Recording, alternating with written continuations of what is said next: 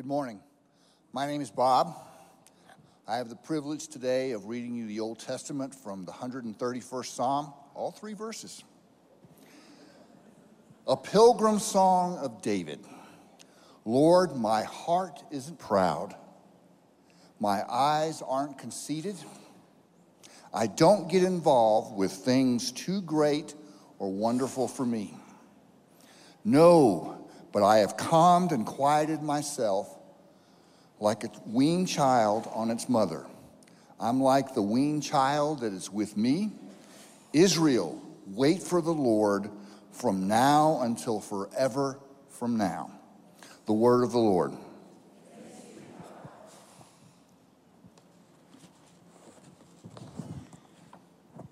Good morning. My name is Debbie. The New Testament reading is found in James 3:13 through 15. Are any of you wise and understanding? Show that your actions are good, with a humble lifestyle that comes from wisdom. However, if you have bitter jealousy and selfish ambition in your heart, then stop bragging and living in ways that deny the truth. This is not the wisdom that comes down from above. Instead, it is from the earth, natural and demonic. The word of the Lord.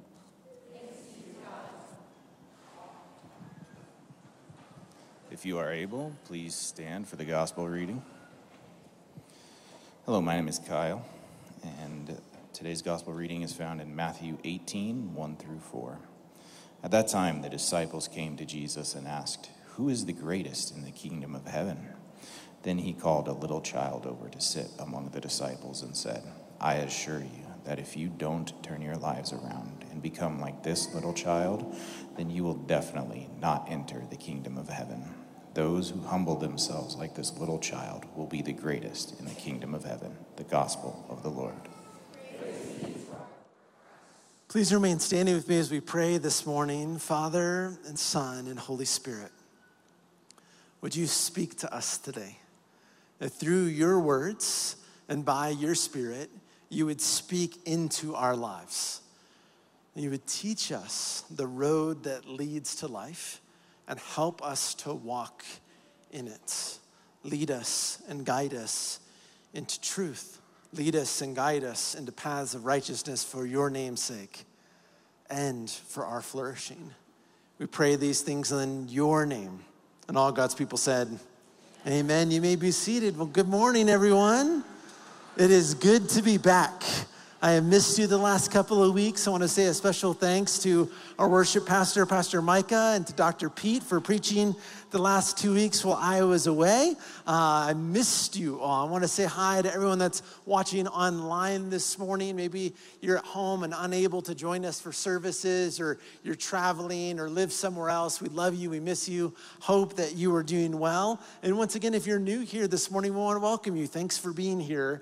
And if there's anything that we can do to help you get connected into this family of faith, please let us know how we can answer any of your questions or help you connect with other people. We are nearing the end of our summer series through the Psalms of Ascent, which also means we're nearing the end of summer, which feels a bit strange because I think the rain just stopped and summer just began. So I'm not quite ready for August to be here, but it's coming really quick. We're going to be in the Psalms of Ascent this week, and next week I'll be preaching on Psalm 131 and 132, and then the following week, August 6th, our student ministry will help lead the service, and our youth pastor, Pastor Brock, will be preaching on how the Psalms of Ascent can help us to know how to be a community of faith for the next generation and what the next generation needs to see modeled in us from these Psalms. So that will be on August 6th.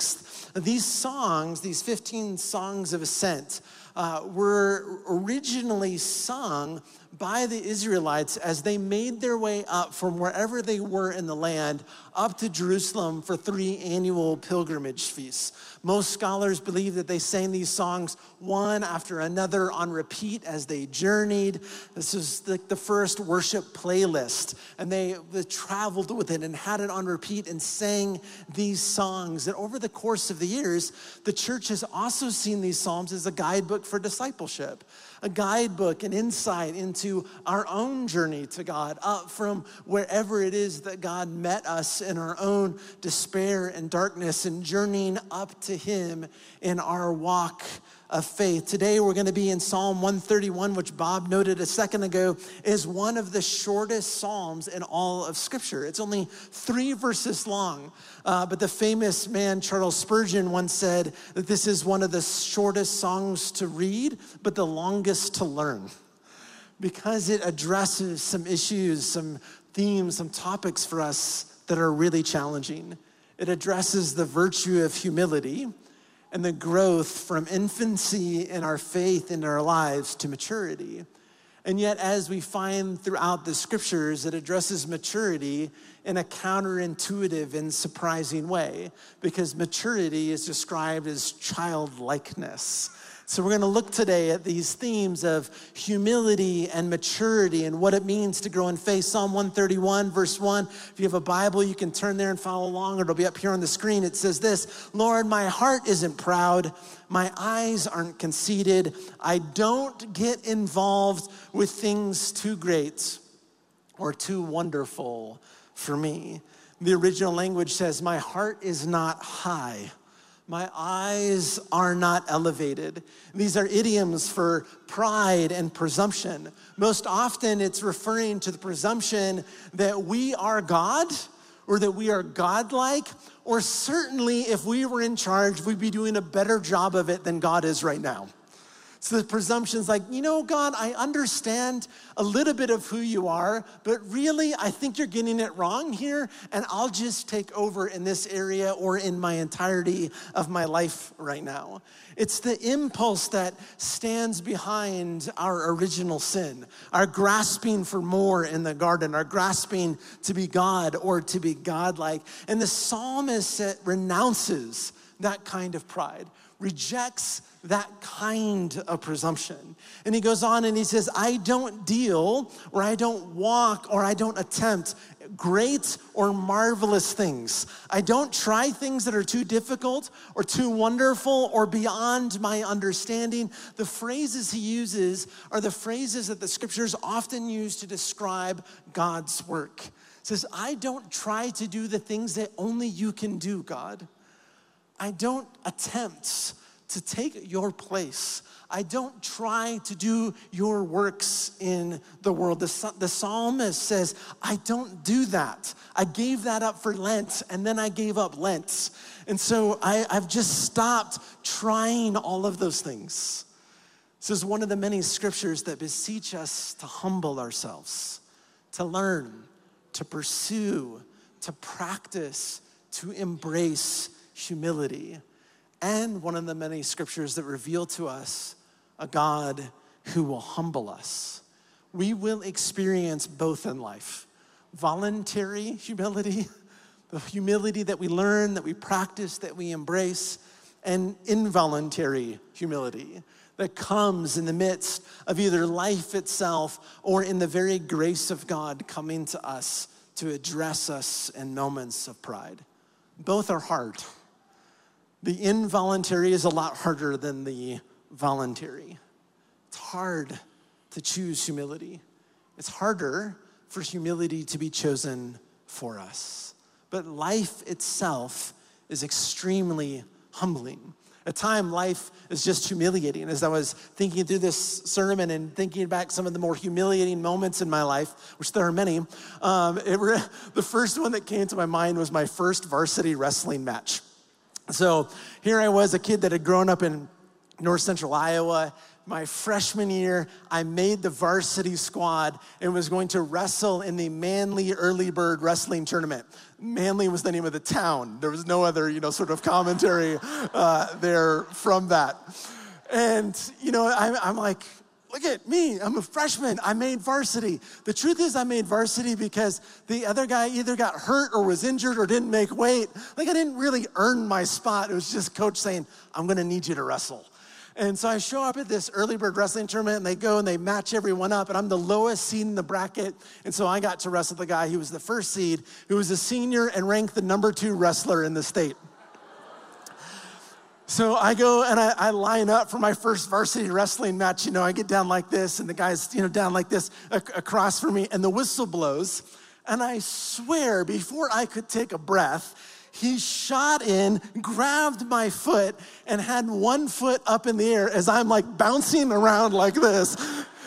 And then I'm not 100% sure this happened, but I'm pretty sure he looked at me and winked. But I don't remember a whole lot because what he did is he had my foot with one hand, and then with the other hand, the opposite hand, he just went, poof, hit me upside my head, and I went poof, right onto the mat. My contact flew out. My nose started bleeding. The referee called a timeout. I'm like looking around for my contact. My, coach is bringing over, a gauze pad to stick up my nose, and I hear the official say, Sean, take it easy on the kid. The match lasted about 30 more seconds, and I was done. And that was a picture of my entire wrestling career from there. Here I was thinking like, oh, yes, I've arrived. And then this happens in some way. Life happens to us that way. We will experience humility in life. We will come across our needs that we can't meet in our own lives, limits that we can't get over.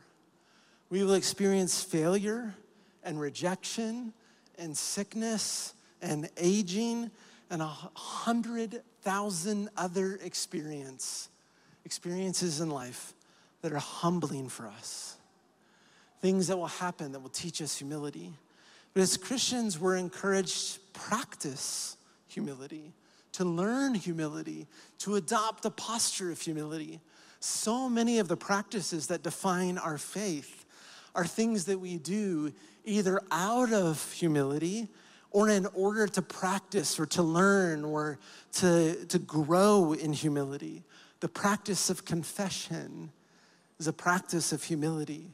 The practice of fasting is a practice of humility. The practice of prayer is an exercise in humility.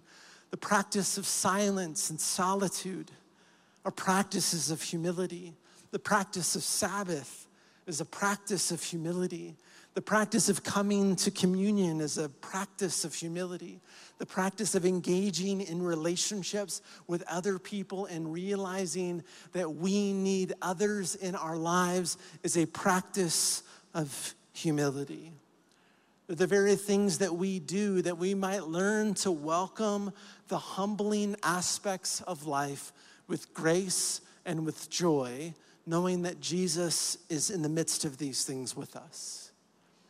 And also we practice these things because we know that if we don't, that if we refuse to humble ourselves before God, that eventually in His mercy, in His loving kindness, He will humble us. This is incredibly challenging for us because our world, our culture, our day, we give lip service to the virtue of humility. But the truth is our culture has taken the vice of pride and made it a cultural virtue. It's the very thing that gets held up. We, of course, don't call it that. We prefer words like ambition and progress and other words that we use, but these are just new expressions of our human pride. There are 1,000 ways that we attempt to live in ways that deny our limits, that we attempt things that are beyond our capacities, that we deny reality or deny the revelation of God. And James would come to us in any one of those moments and say, stop bragging and living in ways that deny the truth. The psalmist says, no, I have given all of that up. I have not practiced having a high hearts or elevated eyes. See, what pride does is that pride outsizes us. It pushes us beyond the limits of what it means to be human. And humility, in all of its shapes and forms and all the ways that we practice it, humility right-sizes us. To be humble is to be human. No more, no less, but fully human and right-sized. A right-sized human. Some, especially some Christians, think that to practice humility means to be less or to be nothing. It means to be less than human or to be nothing, to sort of be groveling around as if we have no identity and no hope and no love and no future and nothing in our lives that is good. Humility is not self-aggrandizement, but it is also not self-abasement. To be humble is to not have an elevated view of ourselves, but it's also not to have a deflated view of ourselves either. True humility will always lead to dignity and not to degradation. It will lead us to dignity, to understanding who we are. Humility will remind us that we are not God. At the same time, it does not deny that we were made in his image and his likeness and called into his kingdom and filled with his spirit and gifted to participate in his ongoing work within the world. To be humble is to come back to God, and in doing so, come back to our true right-sized selves. To be humble is to learn how to be human, how to live as humans. Eugene Peterson puts it this way. He says, our lives are lived well only when they are lived on the terms of their creation. To be humble is to say, I have been created by God. Everything that I have is a gift from God.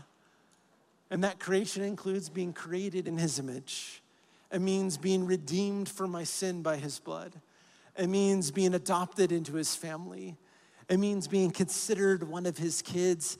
And it means being called to represent him in the world. To live well is to live as humans the way that God made us, embracing the glory that God has given us while recognizing our beauty, our dignity, our wonder, our worth, our calling, and at the same time, accepting our finiteness, our lack, our limitations, confessing our faults, confessing our failures, confessing our need for forgiveness, receiving God's grace, receiving his salvation, receiving his spirit, and learning and growing into our full humanity.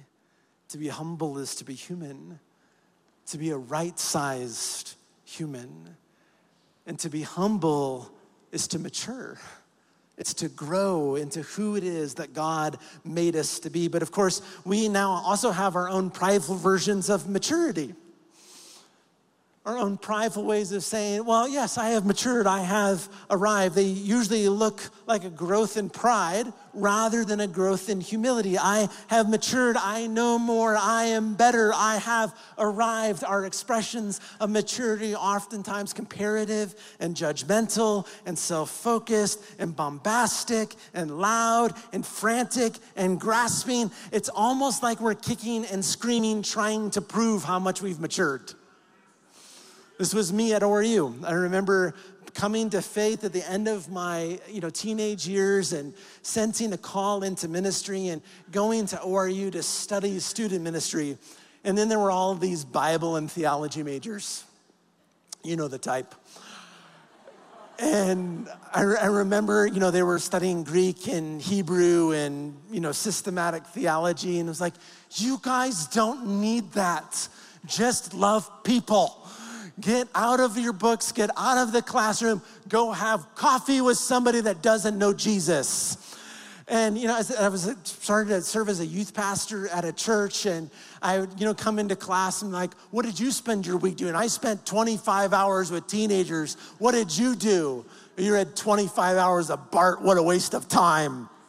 That was my very humble perspective on things. And then I realized, you know what happens when you read the Bible with teenagers? They ask really good questions. questions I didn't know the answer to. And you know where the answers were? With the Bible and theology students. I was like, oh. So I had to go to seminary and, humble myself, be like, okay, I need to learn more. I remember moments when I got married thinking, I got this. We've arrived. I'm 26. I know what I'm doing. We got this figured out. We're newlyweds. And within the first 2 years, we were in crisis and barely made it. Like, we didn't have a clue what to do. And I came in arrogant, thinking I'm ready. I've got this. I'm all prepared. Parenting. So many times thinking like, oh, we've got this. Only discover like, I don't have a clue what I'm doing half the time. Each of the kids needs something different, and what they need is changing all of the time. And I'm learning and growing and failing and sometimes going, God, where are you? And I don't know what to do right now. Life is a way of humbling us. Unless we choose to be humble, we have our own prideful versions of maturity. But the psalmist gives us a completely different picture. Psalm 131 verse 2 says, no, I'm rejecting all this pride and presumption. And then says, but instead I have calmed and quieted myself like a weaned child on its mother, like the weaned child on me. The psalmist surprisingly, shockingly, counterintuitively, illogically, and sometimes frustratingly depicts mature faith as a weaned child. I don't want to be that. It doesn't feel right. And the psalmist isn't the only one. The disciples gather around Jesus and they're like, Jesus, we've got a great question for you. Who's the greatest in the kingdom of heaven?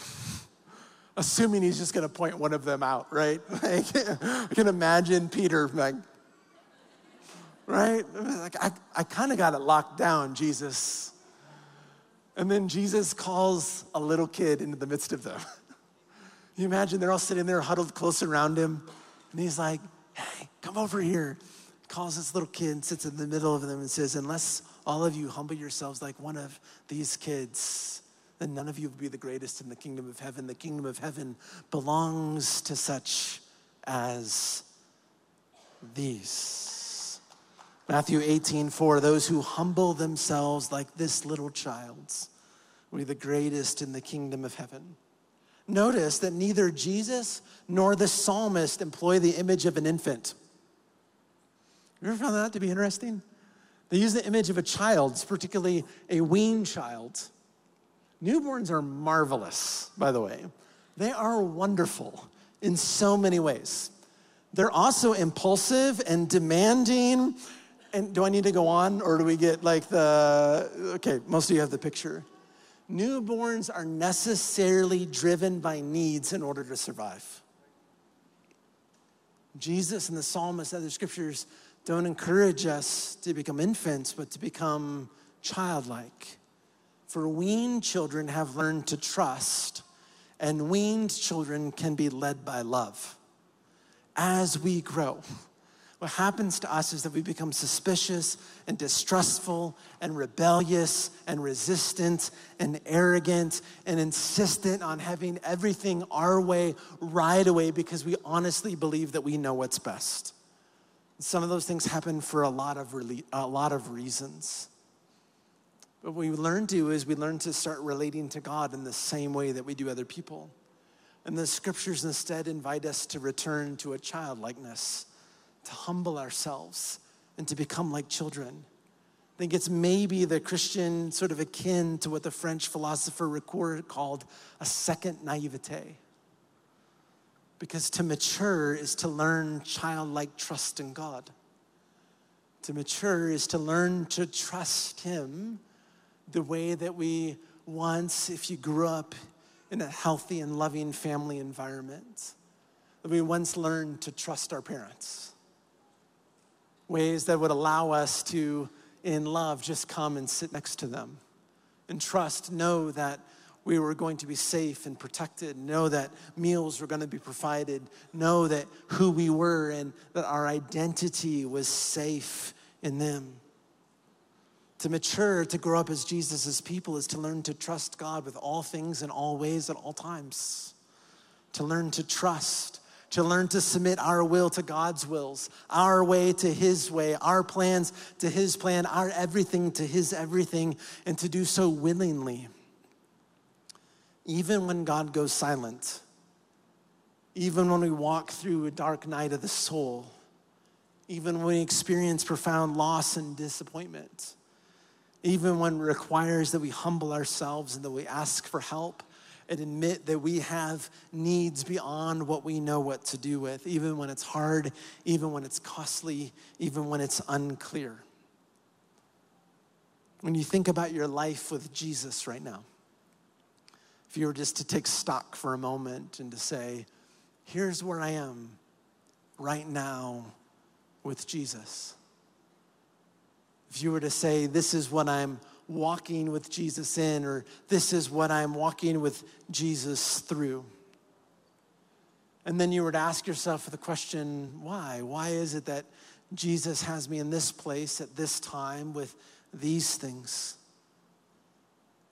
Is it possible that you find yourself where you are right now in your walk with God because he is weaning you, because he's maturing you, because he's teaching you, because he's bringing you back to childlike trust in him in a situation that it seems incredibly hard or incredibly difficult or incredibly confusing or incredibly costly, or in a situation where you think, this thing or that thing, is it possible that Jesus has led you into this place to teach you childlike trust in him?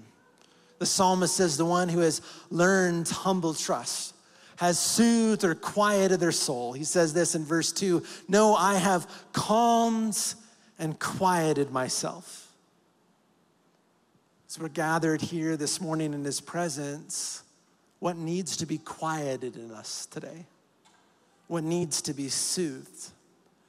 Is it possible that the loud questions or the loud declarations, whether we're making them externally or internally, is it possible that our certainty around something, or that our perspective on our lives and where we are and what is going on in this situation or that situation, that loud voice that needs to be quiet, is it possible that whatever that voice is there because of our own pride? Our own sense like, God, I got this. God, I understand. God, I've got this figured out. God, just let me be. God, just let me take care of this. God, I don't need that. I don't need to hear about that. I don't need to read that. I don't need to ask that person for help. I don't need Celebrate Recovery. I don't need a meal group. I don't need this. I don't need that. No, no, no, no, no. And these loud voices inside of our head of pushing everything away that God's trying to bring in. Is it possible that the things that need to be quiet in us are expressions of our own pride and not trust? And the psalmist invites us to quiet ourselves, to turn down the volume on our own voices and our own opinions and our own perspectives and the insistence on our own ways, to quiet ourselves that we might hear the voice of Jesus leading us back to childlike trust in him. As Julian and the worship team come forward, the psalmist concludes with these words. It says, Israel waits for the Lord's from now until forever from now. Wait, from now until forever from now. The calm and quiet soul willingly waits for the Lord and waits without a terminus. Waits without giving God a deadline. Waits from now until forever from now. The original language, the verb means simply that. Most of the time just means wait. But it can also mean hope. The quieted, humbled, seasoned, mature soul is a soul that has learned through childlike trust in God, to wait with patient hope for whatever it is that we're waiting for in this world. And it does so because it has learned to trust in God, to trust in the trustworthy one. As we come to the table this morning, what we do is we come to the table by confessing our sin, confessing our need. It's an act of humility. Say, okay, I'm willingly choosing to humble myself today. And then as we come forward to the table, it's an act of humility and it's an act of trust, saying, I don't have everything that I need, but you do. You have everything that I need for life and for godliness. You have everything I need for this situation. You have everything I need to get through this season. You have everything that I need is found in you or found through you as you bring it into my life. And so I humbly confess that I need you, and I come open-handed, not bringing anything to the table to try to impress you, God, but humbly saying, I desperately need you. I need your forgiveness. I need your help. I need your spirit. I need your patience. I need your guidance. I need your hope. I need you. So as we come to the table, would you take a moment this morning and close your eyes and ask Jesus to quiet your soul.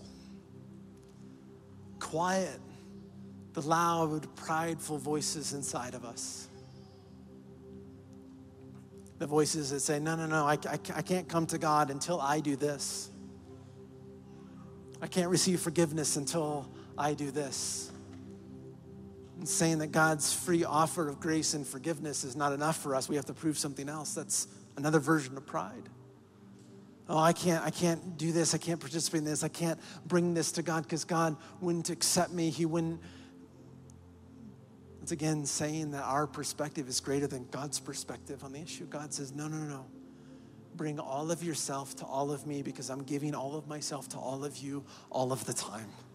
And there's nothing that is beyond my grace. There's nothing that's beyond my knowledge. There's nothing that's beyond my strength. There's nothing that's beyond my ability to help. There's nothing. Just humble yourself and come to me.